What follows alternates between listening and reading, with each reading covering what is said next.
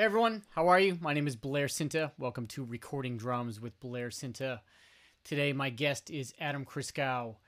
Adam is an incredible drummer, as well as a great human being, and has also a passion for woodworking, which has really become interesting to his recording career here in LA that we're going to get into.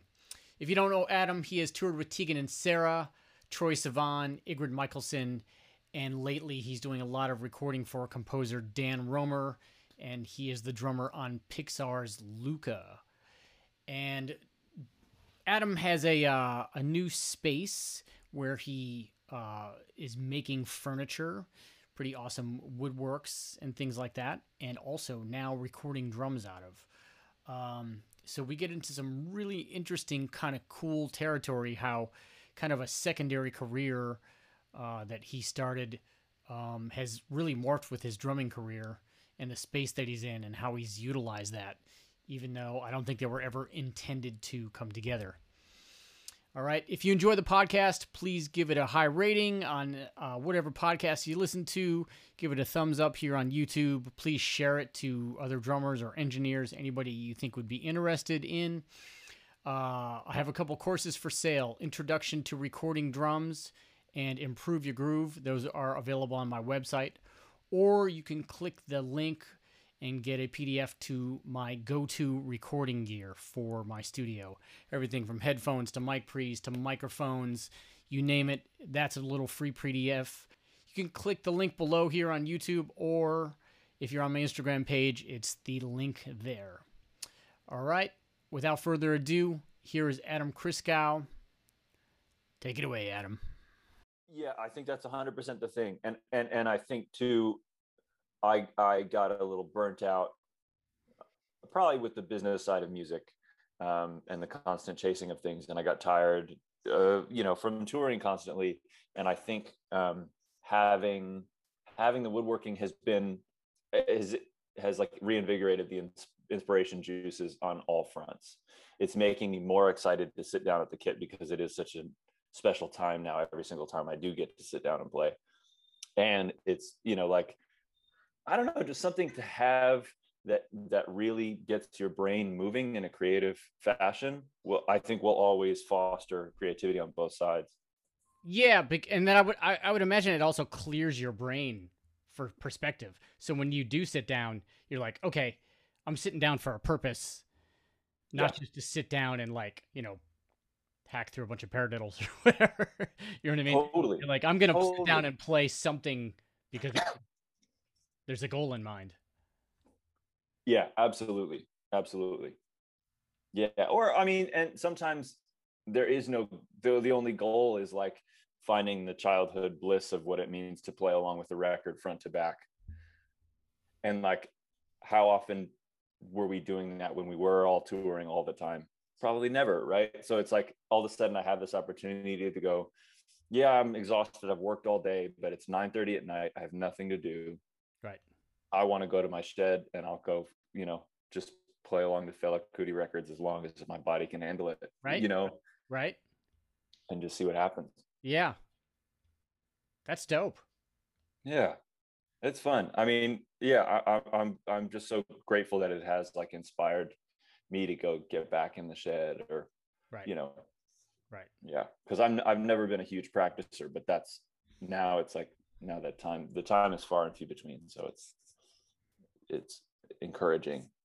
All right, so like, just to transition to recording, are you working on things that you feel like you need to work on? Like, what's the incentive behind the practice? Is it like oh, that'd be fun and I really want to learn that, or is it like I really need to hone in on like Tony Allen stuff? Like, like what's the it?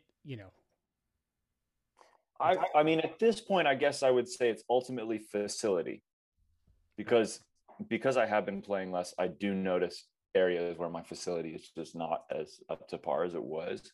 Right. This, but I have a jazz degree, and that's what I thought I was going to be doing for my whole life. And so, honestly, most of my time has gone back shedding bebop stuff and like just playing ride cymbal for a while and just seeing how I can make all that feel, because I think that's ultimately what got me a ton of work early on, is people found out I could play quietly, and there was a ton of singer-songwriters who didn't want to really hear the drums, but they wanted to feel them, and I was like, great, I can do that. And it's funny, on this, over the past weekend, I played with an artist named Angel Olsen, and it's the dynamics of the gig range from brushes to me almost breaking my sticks at some points in the set. Right. And the brushes part was, I was like, man, oh shit, it's been a while. And it's simple stuff, but it wasn't that really honed in, just like perfect swish happening all the time. And so, yeah, it's making me want to go practice again. And the whole ride cymbal pattern thing really, at least for me, it's like that goes away. You know what I mean? Like Yeah. the strength, the muscle tone in there, and then when you lose that, you start to lose that feel, and you know it in your head. You're like, it's not right. It's not right. And then maybe Yeah. 10 minutes in, you're like, oh, it's finally happening. Like that happens to me. Yeah. You know, I'm glad you get it in 10 minutes. I'm still looking for it. I might have exaggerated there. Yeah. Yeah. But totally. Yeah. It's definitely gone. I don't remember the last time I played a jazz gig. I would love to do some weird trio hit in a bookstore that I don't tell anybody about, and just have fun with that. That would be great. Yes. I know, where you can just hide out and do it. Yeah. Yeah. Do you feel like how much do you feel like learning like jazz like helped just your overall feel, or understanding different feels, especially in like recording, recording non-jazz, understanding swing, stuff like that? Honestly, yeah, actually, that's been a huge thing, and I'm sure we'll get into it a whole bunch. But I would say that one of the composers that I work with the most is a guy named Dan Romer. He and I were in a band together in college, and we've been working together ever since we met freshman year of college. And I will say, like, a big thing for him and for me, becoming his go-to percussionist, a lot of it has been a swing feel thing. And he cited this, many times. Like, he'll ask a drummer to play a swing feel, and if they don't have a deep, not that I have the most deeply rooted history of swing, but I've played enough of it that I can move the swing feel around to be tighter or looser depending on what the artist, the composer, the song dictates. And I think that's where it's come in huge, is because of examining Jimmy Cobb's ride pattern, examining Elvin's ride pattern. We know that there are pretty wide differences there, or Jack, or the list goes on. Yeah. But to be able to kind of mimic all those on an intimate level, and then reapply them into a swung setting in the studio, I think is super, super valuable. Right. And we're not talking about playing on a ride cymbal either. We're talking about playing just on a big bass drum, or a whatever, a clave. Oh yeah. Yeah. I mean, whatever's in front of you, the feel is going to be necessary. And at this point too, like 95% of the recordings that I do for film and TV, the drums are already pre-programmed. They're already there. They're samples. And the composer literally says, I want you to do this so it just has a human feel. And we'll probably still layer in the samples, but we need the human feel element, and we know that you'll supply that. Right. So that's actually a perfect transition to, like, some stuff that we were doing together in Yeah. Keaton. And it's funny because I was thinking about this. I was like, I don't know if I want to divulge, like some of that, but I was like, no, that's actually perfect. So you had been here to record, like I recorded you a bunch playing pop tunes or whatever, and then you called me and you said, hey, Dan is going to score for Superman. What's the show called again? It's called Superman and Lois. Superman and Lois, right? Yeah. So we did one episode here at my house, and we crammed, and we got good sounds, but it was also like, hey, sounds, it's not big enough. Like you need a bigger space, and you transitioned to your warehouse, which is like, to me, is like super awesome, interesting. You know what I mean? Like, Yeah, so yeah. It's talk about like the space you have, why you have it, and then how it's now become like what it is. Sure. You know what I mean? Yeah, sure. I mean, how deep in the furniture realm do you want? Well, It's okay, your call. okay. Yeah. I mean, yeah, for people who don't know me already, and I feel like the majority of friends of ours who know me know the story. But I became really fascinated with building furniture 3 or 4 years ago, and um, that quickly turned into a second career for me, and of course started putting me in wood shops. And I've been in like 3 different spaces now, but just this year I signed a lease for my own space in Cypress Park, and it turns out that it's a rather large 3,000 square foot open room.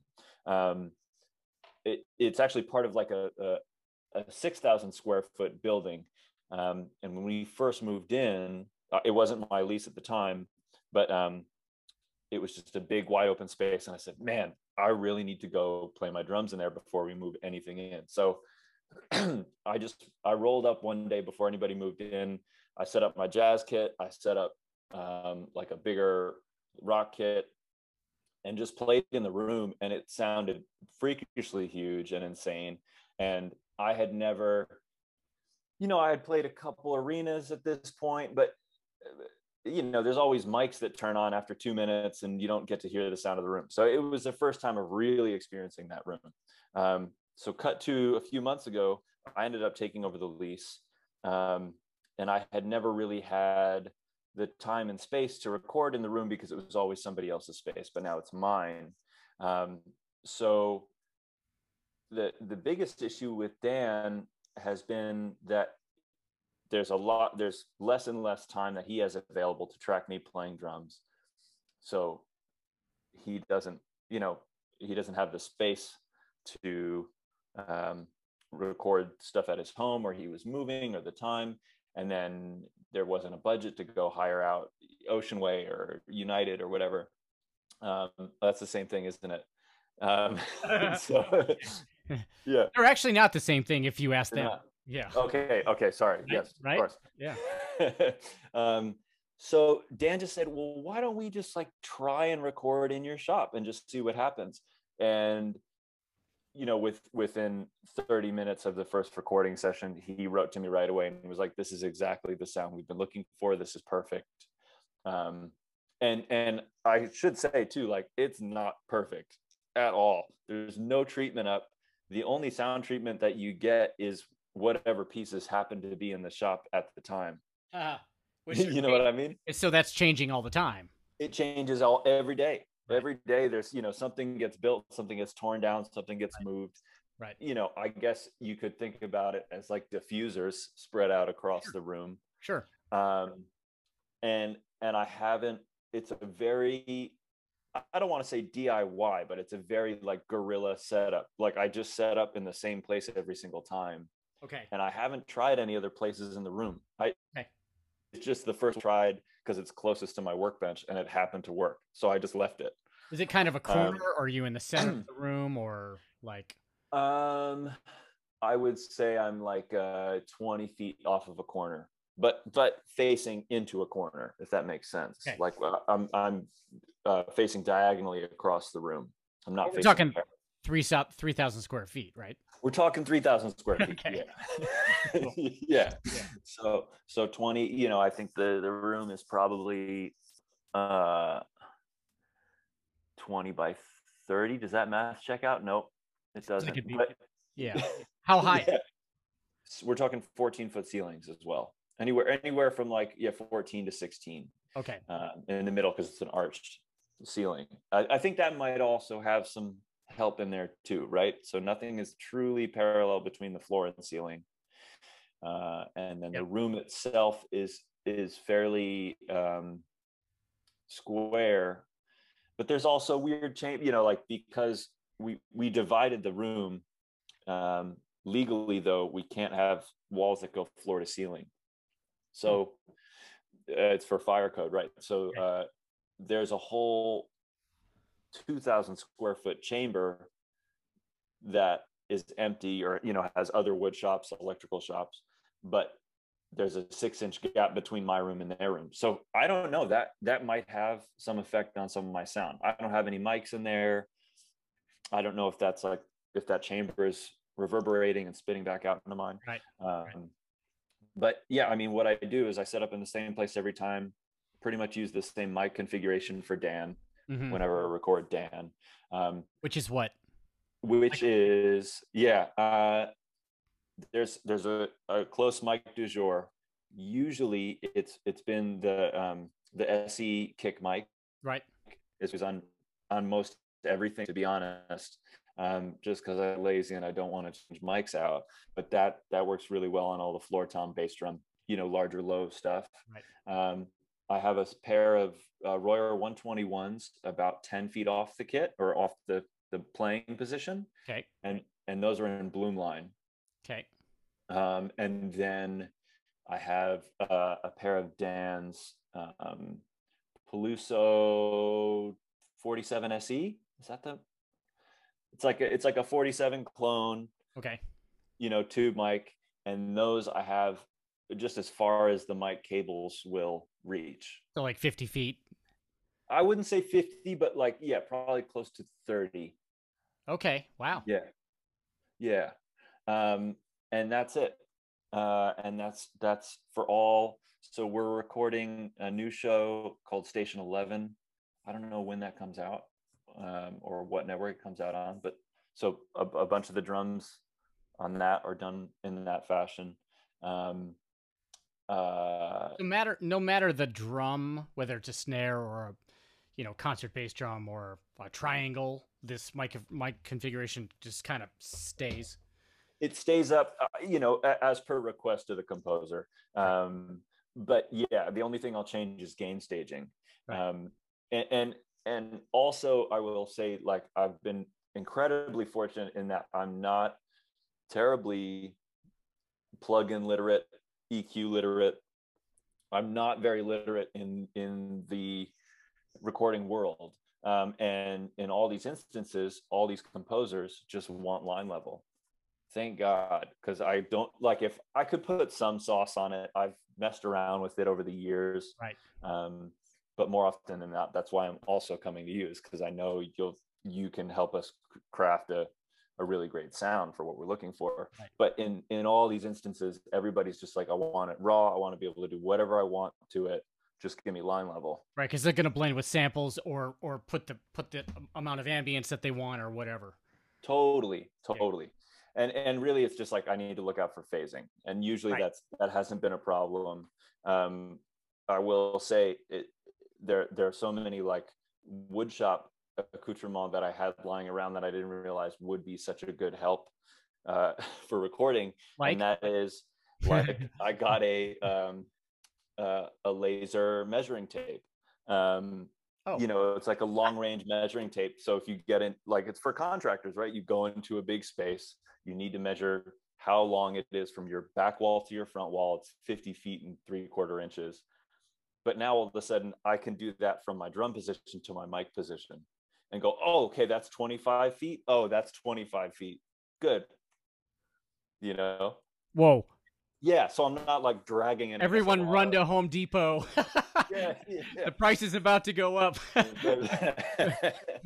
So I highly recommend that. And also be sure that you check the distance on them. There's cheaper ones that will only go 80 feet, and then the next tier up goes 150 feet, whatever. I think I have a DeWalt. It's great. I recommend it. Yeah. Sponsor.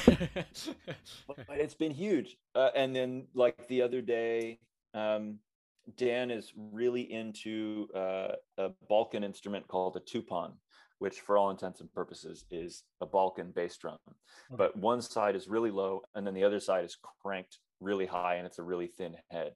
Traditionally, it's played with a mallet on one side, and then the other side is called a switch, Okay. which is a really thin, kind of like a piece of cane, or like even a vibraphone mallet is too thick. Like it's a very thin, flexible stick. I couldn't really tell you the exact.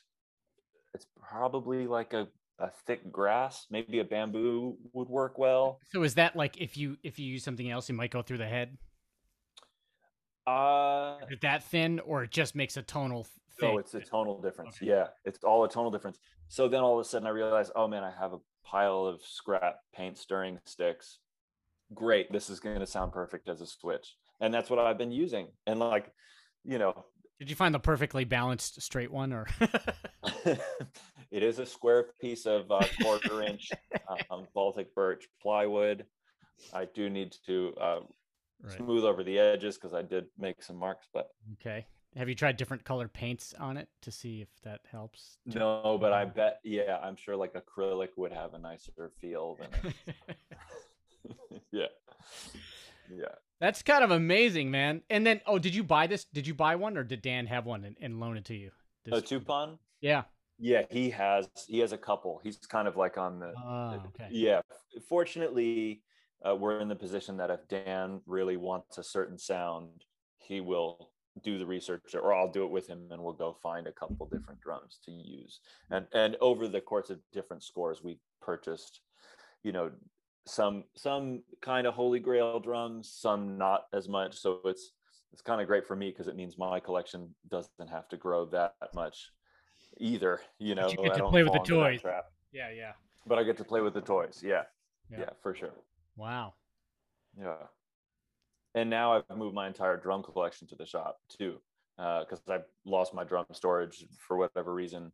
The place that they were ended up closing, and so I moved everything into my shop. And so now it's even better. I can just go into my storage room and pick out whatever I need and bring it into the shop. I will say the biggest pain in the ass is the fact that I have to tear down and set up every single time I want to record something. But you're doing some full kit tracking in there too.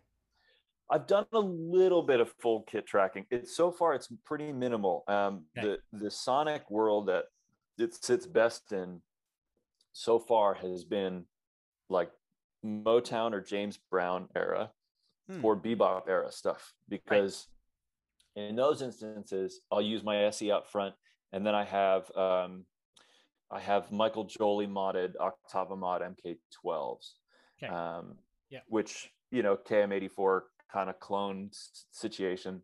Sure. And those seem to be the mics that I get the most questions about, and also, in my opinion, are some of the most perfectly transparent overheads that I've used, that I own anyway. Mm-hmm. They always seem to work. They pick up a really wide frequency, and then they give you a really realistic image of what you're hearing. Right. Many times I'll just set up those two stereo overheads and then a kick mic in front, and that's it. Or I've even done like a single Royer over the kit and a single Royer 5 feet off the kit. Wow. And like it gives off enough of reverb from the room, because I don't have any gobos or anything. Right. Like the reverb from the room will provide all the space that you need. Yeah. And it totally sits in like late 50s bebop era sound recording, or like 60s funk era stuff. Like the snare just travels that perfect amount. Yeah. That feels like it's in a Motown recording or something like that. Right. So, but are you finding that maybe things are brighter, like snares are brighter in that room, or like if you really wanted like heavy rock, it's going to come out more like 90s Soundgarden-y stuff, as opposed to like, kind of in your face, low end. Yeah. I bet with the right people, like if Brendan O'Brien came in there, I'm sure it'd be a different story, right? But for now, the biggest difference I notice is that, like my Superphonic, if I crank it, I'm sorry, no, the cheaper one. I'm totally forgetting the name. Thank you. If I crank my Acrolite in any other room, it sounds pretty high and it sounds kind of thin, but you know, they have enough body. Yep. But in my wood shop, it sounds much lower in pitch than I would have expected. Really? Okay. Yeah, which is can't really explain that. Okay. Yeah. You know, somebody with a physics degree or like a deeper knowledge could tell me probably, but I don't. That's the only biggest difference I've known. I haven't mic'd up a full kit and really tried to like blast something out. If I've ever, you know, played full volume with a full kit, it's been like 2 mics and then just put Decapitator on them and yeah, try and John Bonham everything and make it otherworldly sounding. But I'm fascinated to see what it's going to be like if someone calls and wants a tighter sound. I'm guessing. I call you, to be honest. Yeah. Yeah. I'm guessing in your back of your mind, you're going to build some gobos at some point and just to have them. I don't know. Really? Yeah.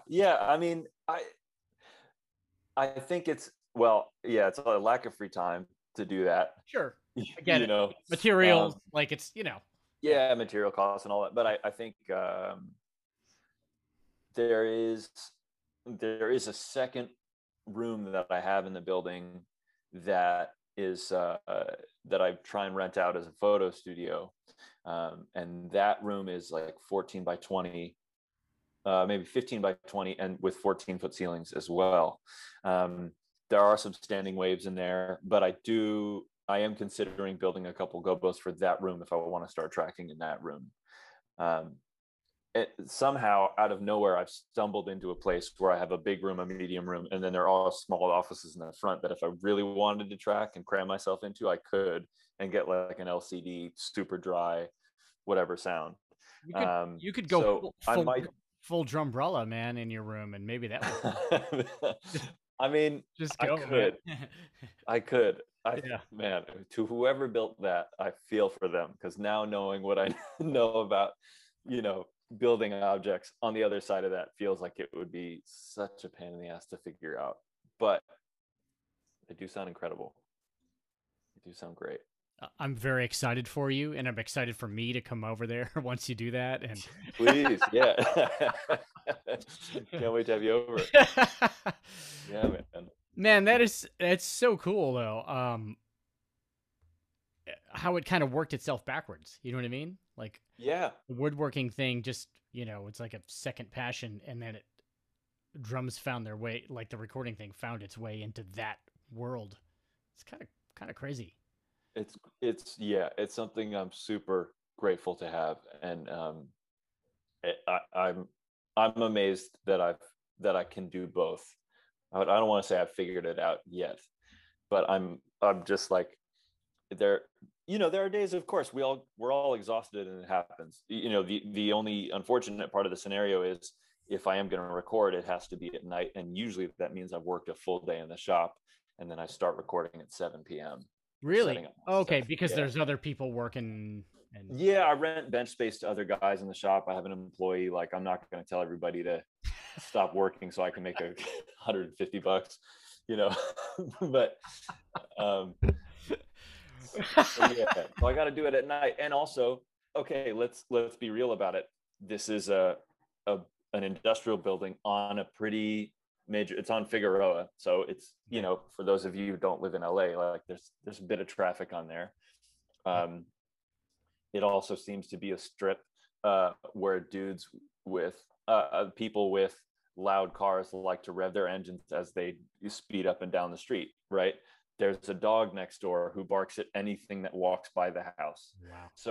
So yeah, there are takes when I have to stop halfway because a car ruined it. You know, there's not isolation at all. It's a sheet metal door, right? Wow. I've had crickets appear and can't find them and feel like, you know, like the old guy looking for the fire alarm that keeps chirping every 10 minutes, but he doesn't know where it is. It's like that. And you know, fortunately, you know, Dan has a great crew of people working. He was just like, you know, record the cicadas and then we'll we'll re-sample them in and we'll Right. phase it out and it'll be fine. But so it is it's still very guerrilla oriented, and there's like a magic about it, and maybe that lends itself, like maybe the cicadas would actually work somehow into the sound, and we don't know it yet. I mean, to me, it's just fascinating that like you're playing on, soundtracks, film and TV in this environment in 2021, and it is so guerrilla, yet it's going to like major networks and like Pixar and stuff like that. I mean, to me, that's the whole fascinating thing about like this subject to me, and why I knew it would be great to talk to you, because like whether you're in a bedroom closet or like a warehouse in industrial downtown LA and fighting like cicadas and dogs and backfiring mufflers, yet it's going to like freaking movie theaters and like Netflix and whatever. I mean, that's insane. Yeah, it is pretty. I guess I hadn't really thought about that so much. I'm sure there will be like an aha moment. I should have had them already, but I feel like there will probably be one coming, or at least I hope, where we get to kind of divulge that to the executives. Maybe this is it. Yeah, right. You've been recording where? Okay. Yeah. Well, I mean, if you think about it, like, the way let's just, for example, like how they would have recorded like Star Wars with John Williams, right? Mm. I mean, it's kind of a good example. Or like, whatever, Superman with John Williams, right? Right. And now you're recording the same character, same story. Yeah. In a woodshop warehouse, with these elements happening, but you're doing it and it works. Yeah. It's working. And like, that's awesome. It's just awesome. Yeah. Yeah. It's pretty fun. I'm certainly excited. Yeah. Yeah. So you, from what I remember, you're doing the Apollo 8. I have an 8XP. 8XP. And then I also have connected via ADAT. I have a really old interface called a Mackie Onyx Blackbird, which is just another 8-channel interface. It's FireWire. To be honest, I went through the steps of like hooking it up, but I don't think it's going to work anymore. Like I haven't actually used more than 5 channels since I moved into my space. If I wanted to use 16 channels, I think something like you need to use the software that came with the program or that came with the hardware to use it even in ADAT format. And right. They haven't updated the software to work on whatever OS I'm on now. So yeah, it's like, it could just be wasting space in there. But for now it's all in a rack unit, and I roll it out whenever I need to set things up. And yeah, I mean, it sounds great. I know that's what you use at your place as well, right? Yeah, the 16, but yeah. Oh, okay. Yeah. So I guess if I were to do any upgrades at all, it would be to get a 16-channel unit. But other than that, so how long does it take you to set up? Like, probably takes anywhere from half an hour to 45 minutes. Yeah. But and then you probably have a pretty good system at this point, like even measuring your mics with the laser thing in the face, right? Yeah. Well, once I did it a couple times and it worked, I now have just markings on the floor that I know, oh, there's that, there's the divot in that concrete and in that block, and I know where to put the stand there. And right. And the height of the microphones might change by inches here and there, but generally in the same space, and yeah, it's still a pain in the ass. And like the minute I can start to afford to hire an assistant of any sort, that's what they're going to be doing. And you're going into a laptop. Yeah. And an old laptop at that, because my new M1 doesn't support my gear. It's just incredible to me, man. It's like the fact that you figured this out, to me, is just like awesome. Thanks, man. Yeah. Yeah. I probably should just get a Mac Mini and a screen and call it a day and have that as my rig, but you know, it works for now. Hopefully everything will catch up with the M1s and we won't have these issues and I can use my regular laptop. But for now, it's my 2015, MacBook Pro. So yeah, which is good because it has some ports in it, like some connections. That's what mine is too. The newer ones, yeah, like Thunderbolt, and that's it, or whatever it is now. yeah.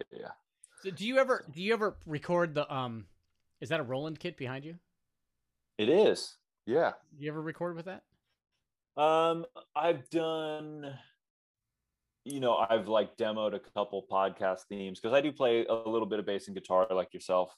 And so, I have used it for like some MIDI stuff. And I gotta say, the house drums in Logic actually sound incredible. I think they're Chamberlain. I've heard that too. And, and they sound great, man. If you can go in there and tweak a little bit, they sound awesome. Way better than anything built into that kit. So honestly, kind of like I was saying before, I don't really feel generally don't feel inspired to practice a whole lot. But if I do feel inspired, it'll be later at night. It'll be like 10 or 11. And all of a sudden I just get this wind of energy. And if I don't have enough energy to go to my practice space where I have drums, I'll just like play this kit behind me and might not even plug it in. Sometimes the rubber actually sounds kind of great and it makes you play other shit. So like, I just dig into that. So if you're grabbing the sounds from Logic, tell me that whole setup, how that works. Oh, it's purely a USB cable from your laptop, right into my laptop, and use it as a MIDI controller. Is it like Easy Drummer, or how are the sounds laid out from the laptop to connect with the pads? I believe they're in Logic. There's a couple Roland presets, so it knows that it's communicating with the V-Drum brain. Okay. Yep. Sorry, that's my limited knowledge on that. No. Okay. And it's like Logic has their own, kind of like how Pro Tools has their own set of built-in instruments. Logic has their own drum instrument. Right. Okay. That unfortunately there is one that spits out like an algorithm or AI determined like drum beats, and they actually sound great. And I think they are Matt as well. Maybe a couple other people, but yeah, the sounds that they use for those AI instruments can also just be used as a MIDI instrument, and they sound dope. I mean, obviously cymbals are tough, but you can tune them all. You can add muting. You can take it off. You can put them in a space.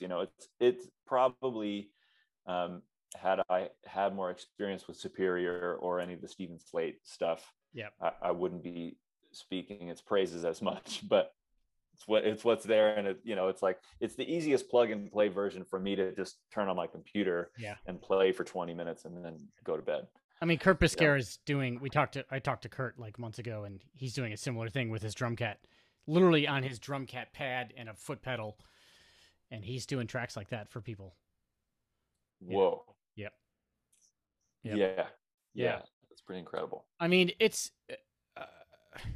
why not? I would think you just want to practice trap beats with pull up your 808s and like work on your hi-hat. No. I mean, like Elish gave me these Billy Martin exercises that it's like some African 6/8 clave stuff. And honestly, it sounds better on these pads than I think it does on a real kit. I don't know why I don't know. So I play the pads acoustically, and it's just like a nice tool to have, You sound better, or it sounds better? That's a good question.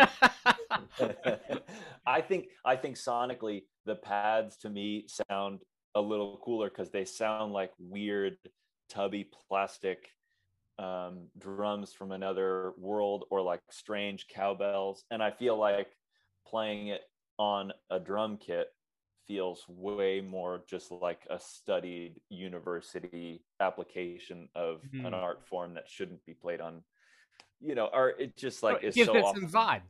Yeah, yeah, That's interesting. yeah. I mean, that's an inspiring way to practice, right? It's if it sounds cool, it might take you in some directions, some Yeah. inspired directions of practicing, as opposed to like, oh, I feel like I'm at music school playing these, like learning out of the Latin funk book, right? Yeah, funk book exercise 4B. Yeah. Like, no, I can't deal with that anymore. And that's an interesting point too. I feel like crossing back over to the recording side of things, I've been discovering recently, um, and maybe it is because of my limited knowledge on the plug-in side and hardware side of things, but um, I've I've found that in the studio, I've been if I'm in there with an engineer who really knows what they're doing behind the scenes and can provide me with a backdrop to change the kit sound completely, Hmm. i'm playing I'm playing stuff that I never would have played otherwise. And to me, that's like the most exciting part about playing in the studio, is when somebody goes, all right, well, here's a kit, you've been playing it for 30 odd years, but it's going to sound totally different because we put a ton of delay on it or whatever, Right. Right. compress the hell out of one a drum only, and so whenever you hit that one drum, it freaks out. And Yeah. Yeah. yeah, that to me is like the most exciting part about recording these days. um, or especially with Dan, he's got these sample libraries that are so deep with the world's strangest drums that they sourced from somebody's closet, and there's only two of the drums that exist in the world, and they're in this sample library. And now I have to go, oh shit, what? I guess that's like, okay, that's like a floor tom, but maybe with a piece of metal on it, but like taped on, not just dangling on. And like maybe I can mute it with my hand and hit it with my weird paint stirring stick, and that'll sound like the sample. Okay, great, we're good to go.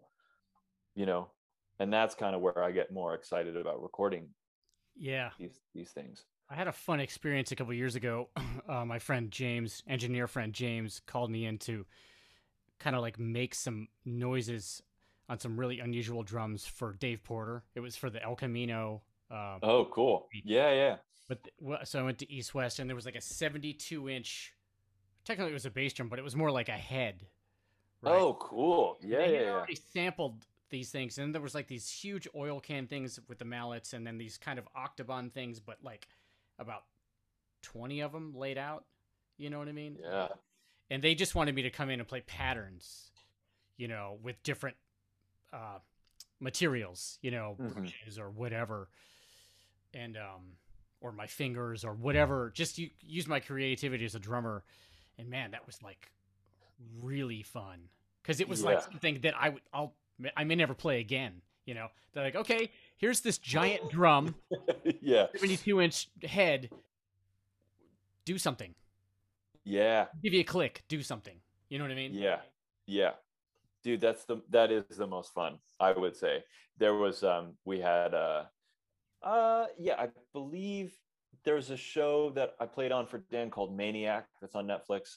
I'm probably biased because I played on it, but I thought it was a really, really great show. Um, and we Dan really wanted some taiko drums, so we rented taikos and brought them to his house, and I got to play those for quite a bit, and then we made a sample library for ourselves with Mm, those drums. yeah. And it, just like you said, man, it's just like, it definitely kid in a candy store with an empty bag and an unlimited wallet. So You know, do you put those into your Roland kit there ever? I guess I would have to. No, no, because I would need the contact plug Oh, in, right. and then I would need to get the instrument from his assistant. I Right. could. There's no reason. Like, I probably should do that. What are you waiting for, dude? I don't know. Yeah, I think necessity. I think the moment that Dan needs me to have a tight, dry sound is when I'll build the gobos. Right. You know, Right. and the same thing is like, oh, okay, we need you to record this thing on MIDI and then send it back to us. And also the other thing about Superman is the turnaround times were absurd. I had never experienced it this quick. Like, I would record, episode 2 and record episode 3 the following week, and episode 2 would come out that week. I remember that because we did episode right. 1, and I literally think it was on the air the next week, and it was like, what? Yeah, we were like, what? How did that happen? Yeah, yeah, totally. So Yeah. I mean, yeah, that very well might have to happen soon enough. Where, yeah, we need you to do it all via MIDI so we can just get it done and Yeah. turned out right away. And then you're just sitting in your apartment doing it like through those. It's great. That's fine. That's awesome, man. Wow. Yeah. Yeah. Were you so this is kind of something I ask everybody, like, but were you when you were like what was your first like entrance into recording yourself? Not just like being in a recording studio, but like Yeah. was it like was it like the high school rock band thing and the 4-track, or like what was? Yeah, I mean, it depends on how deep we want to get. My dad is a musician. He plays guitar. Mm-hmm. He was a classical guitar major. But I mean, I started playing when I was 3, and probably by the age of 4 and 5, he had a little Tascam 4-track in the house, or I think he at one point had like a TIAC reel-to-reel in the house as well. Cool. So yeah, from an early age, I was recording stuff. Whether or not I was like doing takes and making sure I got song forms correctly, like, is another thing. But yeah, there was always something laying around, or even if it was, like the cassette player in the house that happened to have a record function and a small mic on it, I was doing that. And then by the time high school rolled around, enough people started having like home studios in the neighborhood, or or at least nearby, that I would start recording there. But like I was in a hardcore band. We recorded in some dude's basement in some like sketchy building at some point. And then, like by the time college was rolling around, there was enough like recording experience having to do all those like audition tapes that I started getting pretty comfortable with it. Oh, interesting. Okay. Yeah, I would say that's probably where I had to start recording the most. Like, yeah, I did, the odd like summer camp had like a studio, and your band at summer camp would record one shitty take of something or whatever. Right. But then all of a sudden it was senior year, and it's like you need to send a different audition tape, or like record 4 different things, send those around, record a video audition for this place, send that over. And that was to a CD? Yeah, at that point. Okay. Yeah, because for me that would have been cassette, right? Right. Yeah. You just literally hit record on your cassette, but like, yeah. I wonder if the video, how I even sent that. I must have put it on a CD at that point. Yeah, DVD. Yeah. Yep. Or it was a QuickTime file on a CDR, I bet. That's my guess. Right. Yeah. Oh, that's so interesting. So, yeah, okay, but very early on, the idea of recording yourself was a thing. Like right from the beginning of playing. Yeah, totally. I was very fortunate in that, music was in the house at all times. Yeah. And so, just the concept of recording, or my dad was a bit of an archivist. So I think there's still tapes that he recorded of us playing together when I was 4 and 5 years old. Amazing. I got to find those. Yeah. Amazing. Wow. Yeah. Huh. Yeah, I always find it fascinating at what point, people were exposed to the idea of recording, how good or crappy it was, and then what may have sparked the interest to get into it deeper. Yeah, totally. Did you feel like it was like a necessity? When did you move to LA? 2012. Right. And did you feel like it was a necessity before you were here? Yeah. I was doing some commercial jingle recording in New York. I lived in New York for 10 years before moving here. Right. And I was really fortunate to kind of fall into a jingle house, because an artist I had been working with just said, was going to record a song for a Pantene campaign, and was like, oh, I have a band. We should just bring them in and have them record the song with me.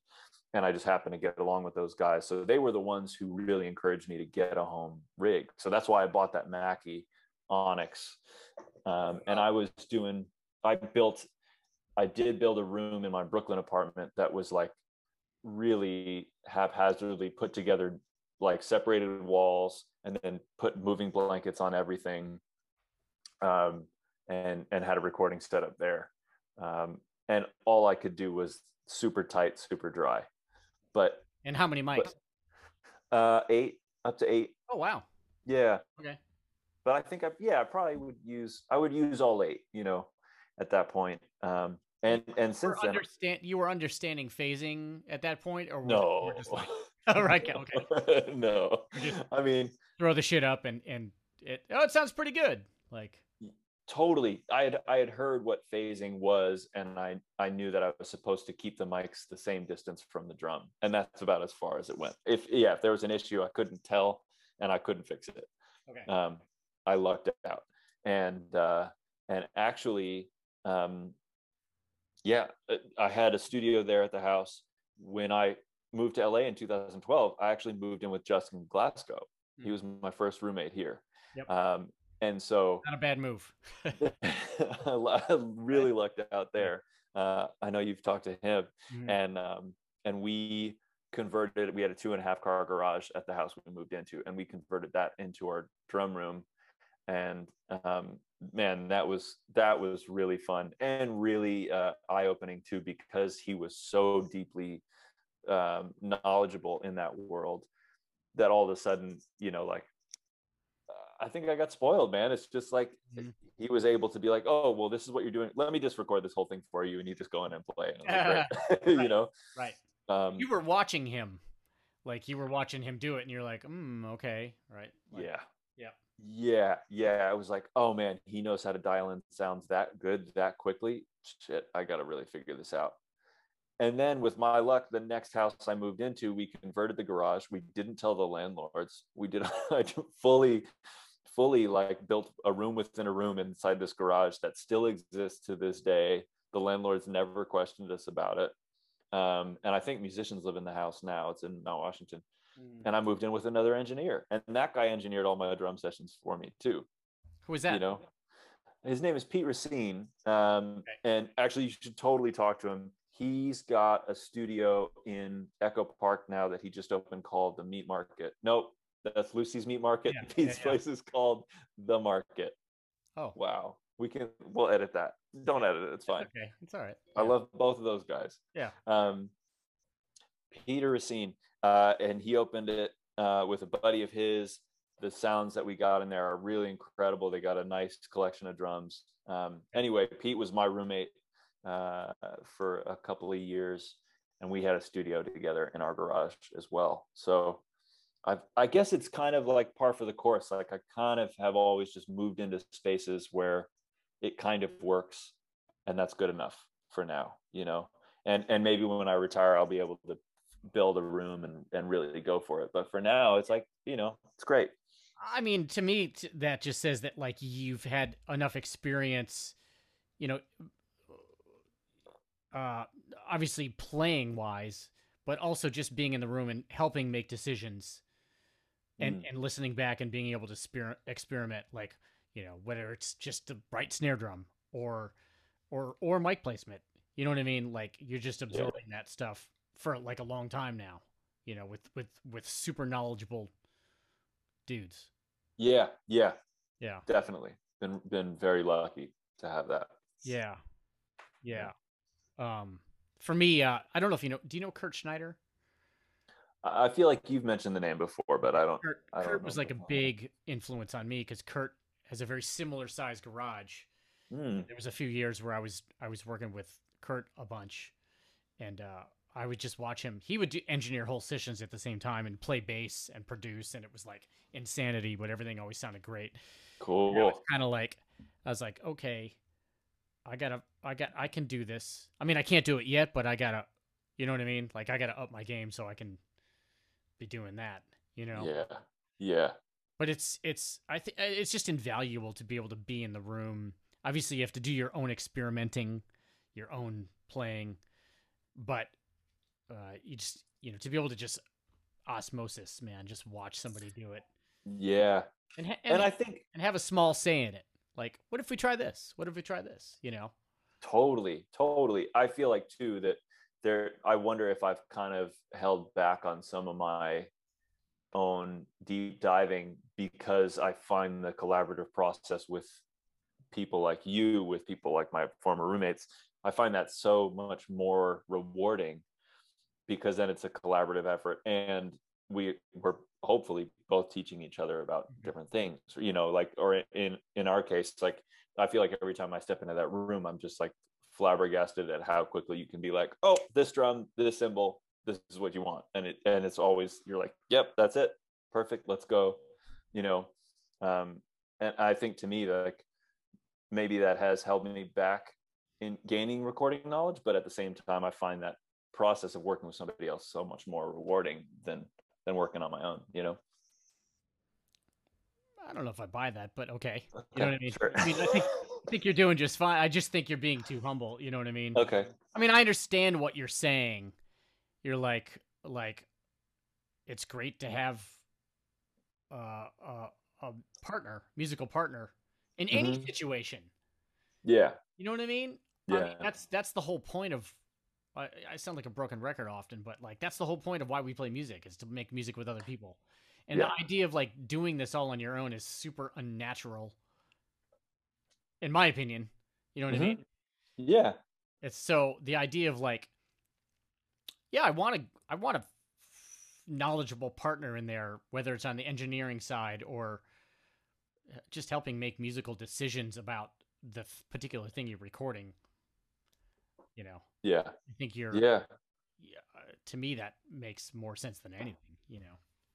Hmm. Yeah, I agree, man. I agree. Yeah, it's, I don't know, the collaboration is key. Yeah, that's why, I mean, Yeah, that's why it exists, right? yeah, the first guy didn't like start playing a drum by himself. There was a drum circle, right? Yeah, right, It's right. like, he wasn't just like out in the woods, like, I'm just going to do this because it's cool. It's like, no, like, people are going to Yeah, I dance. wonder. There's going to be I wonder. like, right? I guess, Probably. yeah. I mean, Had to start somewhere. Yeah, I mean, there had to be the one crazy person in the middle of the woods by themselves doing it alone, right? But maybe. I don't know. yeah, Yeah, we'll never know. But yeah, it seems like the point of it was community, yeah, totally, totally. not So no. Yeah, I don't know. yeah, I mean, I do hope at some point I can figure out a more permanent solution at my shop so I can start kind of offering that space to other people to record in. Or I would really love to start doing like a music series in there if I Mhm. could. If I start having some extra time to like figure out a way to foster either open studios every couple of months and have friends just come in and perform acoustic, um, or play duo and trio with people, or yeah, like straight up have other people come and record their stuff in there. I would Well, love to figure out a way to do that. I tell you because like it's hard to find those spaces. I was doing this improv gig a handful of years ago at this place called the Redwood Bar. It was fun because Hmm. just go in there and just like, Yeah, I remember. yeah, I and like, stopped through a little bit. yeah, and then Yeah. like, that gig ended, and then we did one, and I don't remember what the place was, but it was like an art space, and it was super fun. But just for people to have a space to where it's not about how many people you're going to bring in. It's like, well, maybe only 15 people show up, but like you get to go in there and just be creative and do whatever, whether it's a trio gig Yeah. or whether it's pure improv or whether it's noise or whether it's, sound bath. You know what I mean? Yeah. Like, Yeah. Totally. you got to get on your case, man, because that's like, you know, it's like a whole nother trip. But like to offer a space like that, I think especially in LA where it's so expensive Yeah. to do that is like Yeah. that's an awesome idea. I've And now, already, and now you're yeah. saying it publicly, unless I have cut this out. No, that's fine. That's fine. Yeah. Yeah. Go for it. I Yeah. would love to work that out. I think, yeah, no, the, the one thing that keeps coming up is like, hey man, are you going to make a splice sample pack or what? Ah, You know? So who knows? There might be something in the works. There's also a couple machines that sound insane. in there, and I would love to sample those or figure out a way to do something like that, or who knows. You could be the wood Greg Keplinger, the wooden Greg Keplinger. Yeah, we'll see about that. All right, that was it. That was the end. Okay, all right, great, dude. Thank you so much for having me, man. Thanks, dude. That was super awesome.